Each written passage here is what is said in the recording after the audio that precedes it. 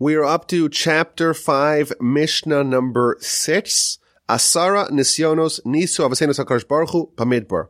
With 10 trials, with 10 tests, did our ancestors test the Holy One, blessed is He, in the wilderness. Shenemar quotes a verse, Vayinasu osi ze eser pa'amim v'lo shamu b'koli. They have tested me these 10 times, and they did not heed my voice. And this is actually from our parsha, Parsha Shlach, the parsha that we are going to read this week. So this is a mystifying Mishnah because the Mishnah quotes a verse in Scripture. The verse says that God said that the Jewish people tested God 10 times. And the Mishnah tells us that the Jewish people tested God 10 times. If we read the verse, it seems like we have already gotten all the information we need, and the Mishnah, it's not exactly clear what it is adding. So first of all, it's important to note that the Mishnayos of this chapter have been oriented around the number 10. We had the 10 utterances and 10 generations and 10 tests of Abraham, 10 miracles in Egypt, and now we have the 10 tests that the Jewish people tested the Holy and Blessed is He in the wilderness. What are these 10 tests? So the Rambam gives us a list. The first one, by the splitting of the sea, they said, well, there's not sufficient graves in Egypt. The second time is where they complained they didn't have any water in Mara. The third time is in the wilderness of Sin. They said, we want the food, we're out of food, and if only we died in the hands of God. Then the fourth one was with the manna itself. They left it to the next day, even though they were told, you have to eat it all today, you don't save for tomorrow. The fifth one also is with the manna that they went out, or some people went out on Shabbos to collect it.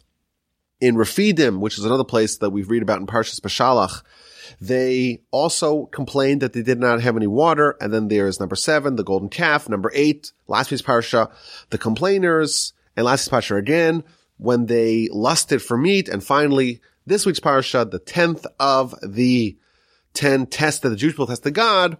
And that is the sin of the spies, where they send 12 men, ostensibly righteous men, to go scout out the land, and they come back with a devastating report, and that causes people to cry the whole night, and they say, oh, we should die, let's go back to Egypt. And that is the 10th test that the Jewish people tested God in the wilderness. So this is somewhat mystifying because it's simply quoting a verse, and it's not exactly clear what novel insight we are being taught. So indeed, one of the commentaries says, well, this Mishnah is not teaching us anything new because it's just quoting a verse and therefore there's nothing here. And in fact, if you look at the commentaries on this particular Mishnah, chapter 5, Mishnah number 6, there's almost not a single commentary in this whole Mishnah. But of course, we can't skip any Mishnah, so we're going to have to find what there is to say on this Mishnah. And it turns out there's a lot. So here we go. We're told that the Jewish people tested God 10 times in the wilderness. And it lists 10 really sins the Jewish people did in the wilderness. But there's a few famous sins in the wilderness that are omitted. So for example, Korach launches a rebellion against Moshe. Mutiny against Moshe. Why does that not qualify? Don't we know that Moshe is appointed by God, and thus questioning Moshe's validity as a prophet, as a leader, is anathema and is a rebellion against God? That doesn't qualify. Moshe is told, go speak to the rock and it will emit water. Instead he goes and he hits the rock, and God says, you don't believe in me, I'm going to punish you. And that too is not featured amongst this list. So we have something really bizarre. It's collecting 10 misdeeds of the Jewish people in the wilderness, but some of them are omitted. And it's also calling them not sins. We would imagine that they're like vanilla sins, run-of-the-mill sins. It's called 10 tests that the Jewish people tested God. So what's going on in this Mishnah? So there, again, as I mentioned, very scant commentaries on this particular Mishnah. Almost everyone just skips it. But there's no such a thing as a throwaway Mishnah. And the Almighty, of course, works in interesting ways. I happen to have chanced upon an essay written by my grandfather, and he addresses this Mishnah, and he presents a very insightful approach to understanding this Mishnah and what it's teaching us. And I feel like if I just had this essay and I didn't have this Mishnah to go through, I'd still want to share with you this essay because it's that beautiful. But it's a beautiful essay and it relates to this very mysterious Mishnah. Therefore, it's a beautiful time to see what he says. So he's talking about fear of God and faith in God. We know that we're told there's many different ways we have to relate to God. We have to love God, we have to fear God, we have to believe in God, we have to have emunah, faith in God, we have to walk in God's ways. There are many mitzvahs that we're told in Torah of how we are supposed to relate to the Almighty. But my grandfather in his essay points out that if you look at the whole Egypt experience, and as we spoke about in the past, the Egyptians are being trained and educated and positioned to adopt faith. And the Jews, of course, are also being primed and prepared for the Exodus and for Sinai. But if you study it, you'll find something fascinating. You'll see that with the Egyptians, what they're being told to do, or they're being prepared to do, what they are being questioned why they don't have, it's all about knowledge of God and fear of God. Never does the word emunah, faith, never does that apply to the Egyptians.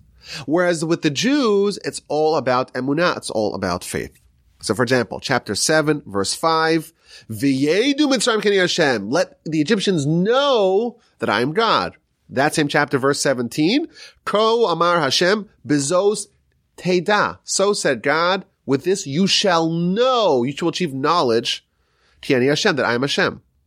14:4, V'ikabda b'faro b'chochlo, V'yadu Mitzrayim k'ani Hashem.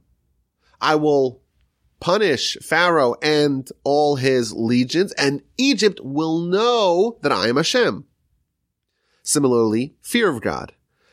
In chapter 8 of Exodus, you and your servants have yet to accomplish fear of God. So this is an interesting idea that with the Egyptians, knowledge of God and fear of God is what is happening, is what is being changed within them. And it's important to know, my grandfather says, that this is not only the Egyptians, it's all the nations. If you look at the song At the Sea, Az Yashir, it says, the people here, they tremble, agony grips the dwellers of Pelashes. It talks about the people of Edom and Moab. They're all trembling, they're dismayed, they're terrified, terror and dread descend upon them. Again, it's all about knowledge. You know something, and that terrifies you. Even Amalek, the arch nemesis of the Jewish people, what is expected of them, or what they show a deficiency in, is fear. V'lo yarei Elohim. What is so astonishing about this nation, Amalek, is that they did not fear God. Everyone after the Exodus feared God, besides for the Amalekites. In the story of Abraham and Sarah, when Sarah is kidnapped, again, we see the concept where Abraham says, the reason why I said she was my sister is because I said there's no fear of God in this place. In the future, Messianic era, we know that there's going to be universal knowledge of God and universal fear of God. But emunah does not apply to the Gentiles in this future time. So we say in the prayer of Rosh Hashanah Yom Kippur, Tein pachtecha, place your fear upon the nations. Let them all fear you. And let them all know that you are the master. You are in charge. You have all the ability. So my grandfather points out that nowhere does it talk about faith amongst the nations. It's all about fear. Whereas the Jewish people, the whole dialogue with the Jews, with the Exodus, is about emunah, which we're going to translate as faith.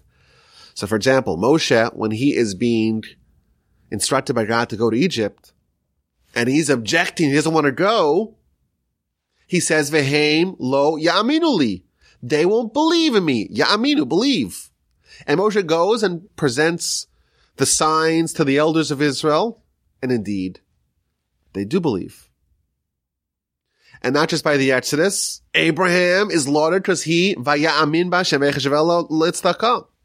Abraham had emunah. So we see these two ways to relate to God.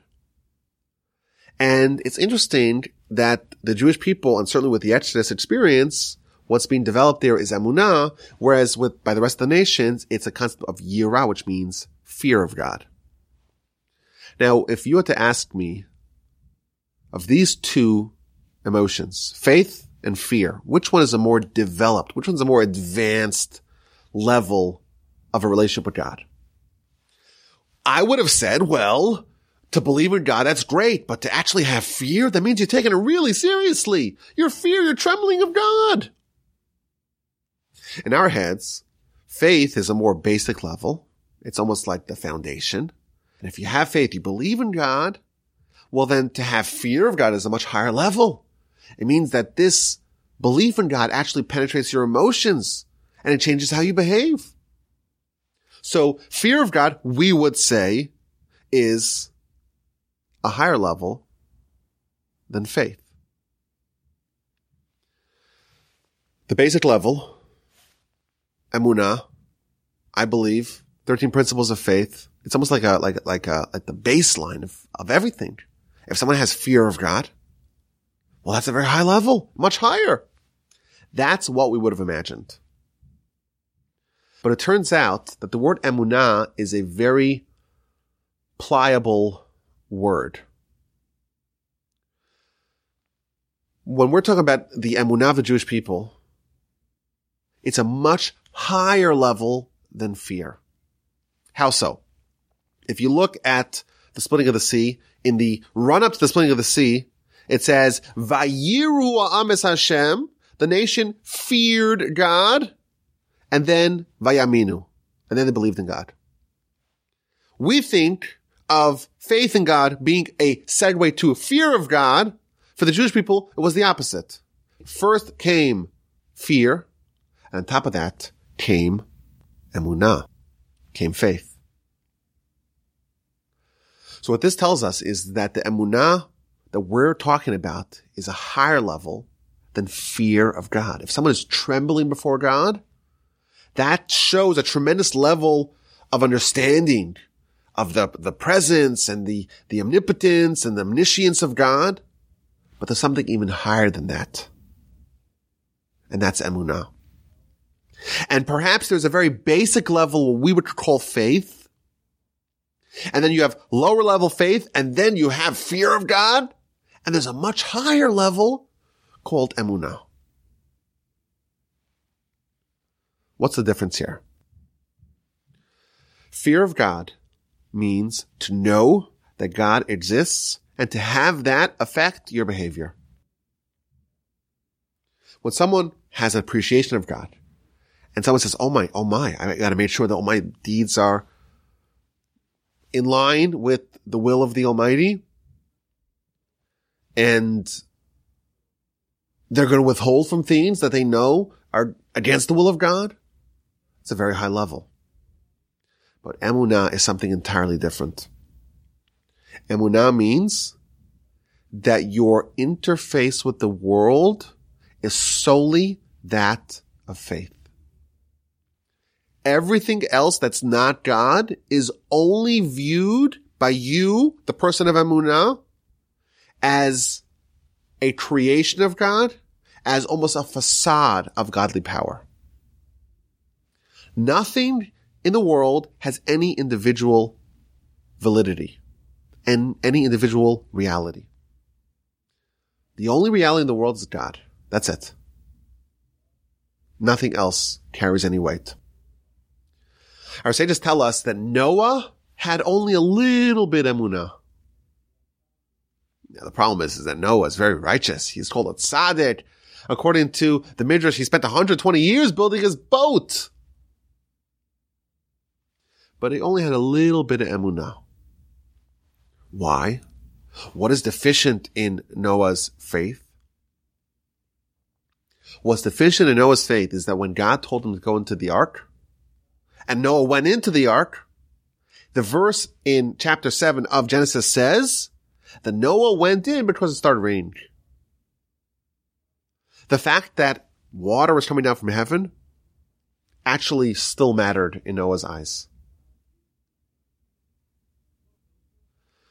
A person of complete faith, rain doesn't matter. It's only the will of God. God tells you to go in. The only reason why you go into the boat is only because God tells you. The fact that Noah still believed that rain matters at all, that shows that his interface with the world still had something called meteorology and rain and clouds. And therefore, he had only a little bit of emunah. By contrast, my grandfather brings the story of Rabbi Yochanan ben Zakkai. We might have mentioned the story in the past.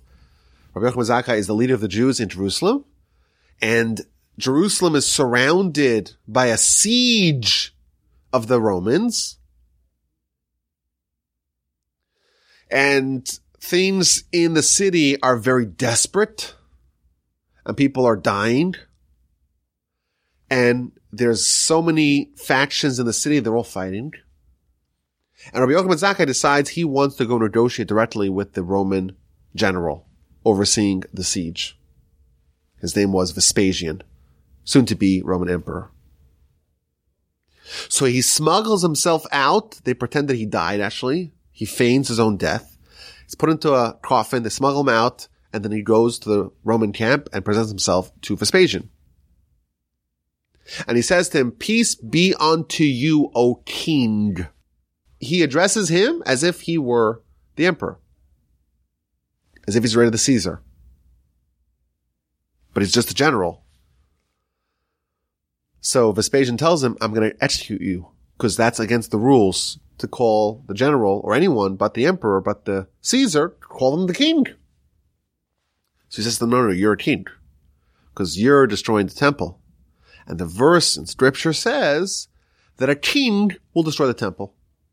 And therefore you're a king.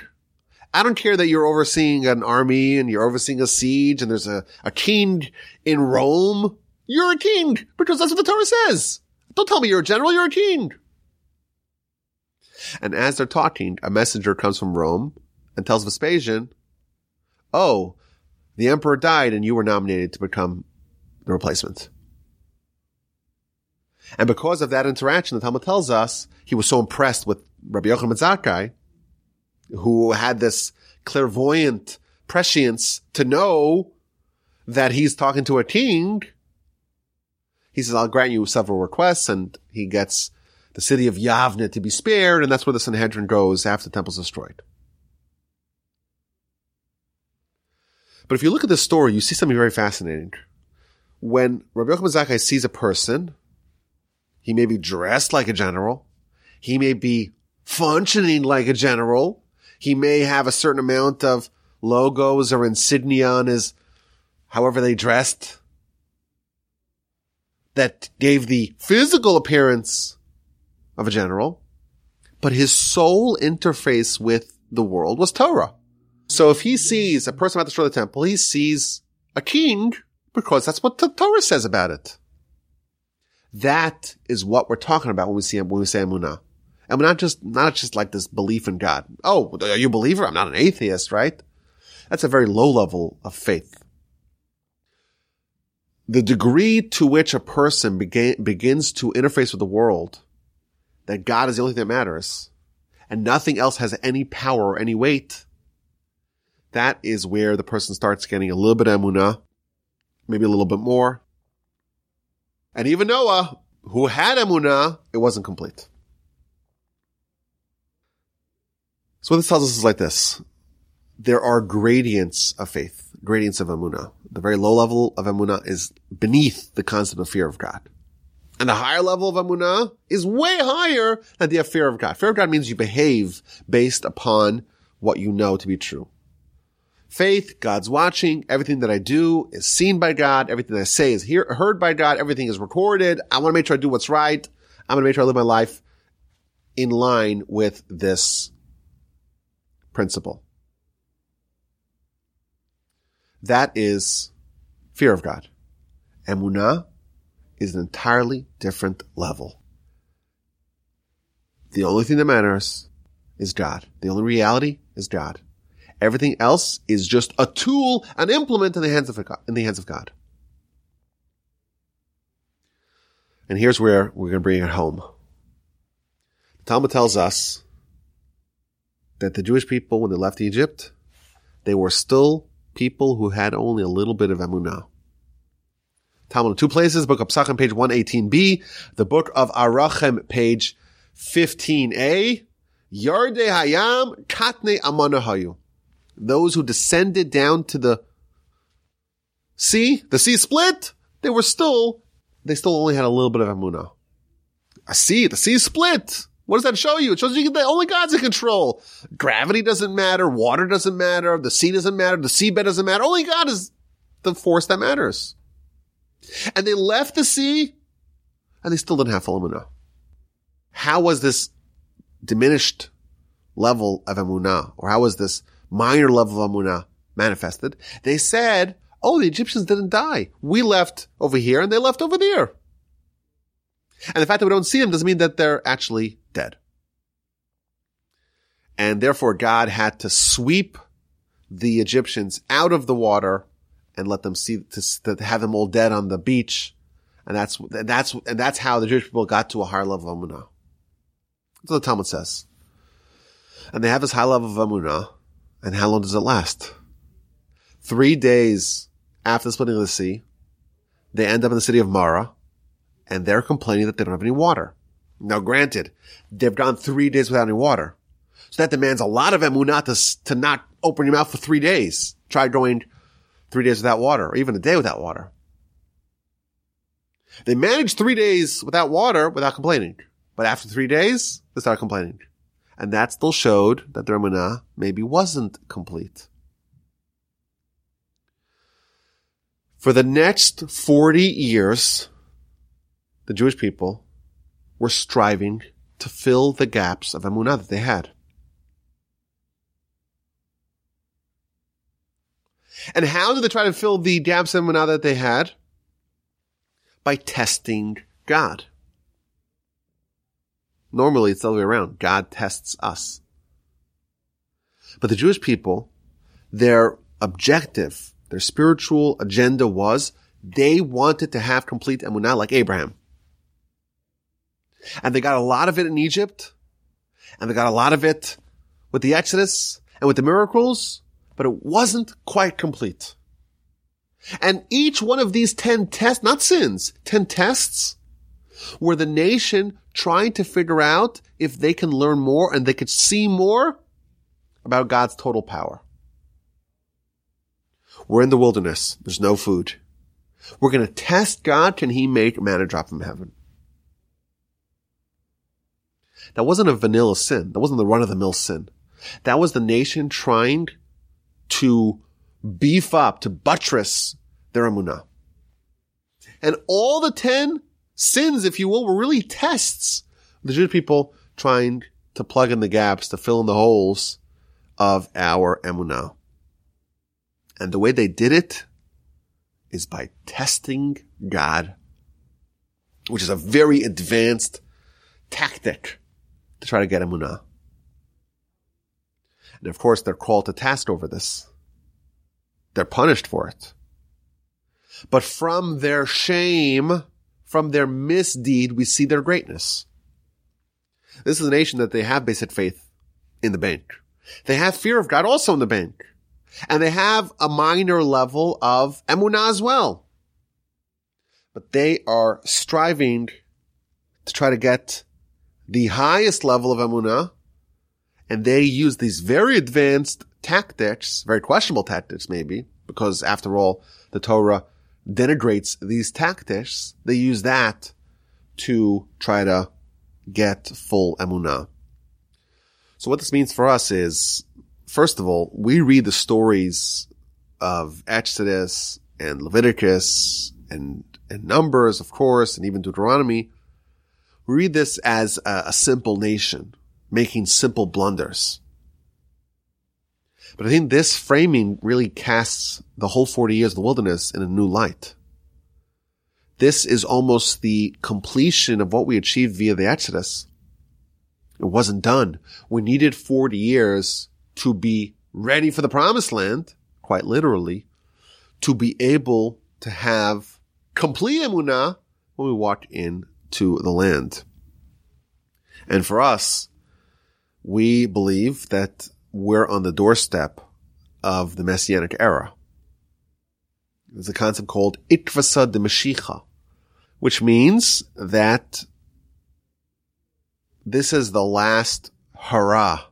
This is the last era before Messiah. When Messiah is going to come, I have my suspicions. I'm not going to share it with you. I apologize for that.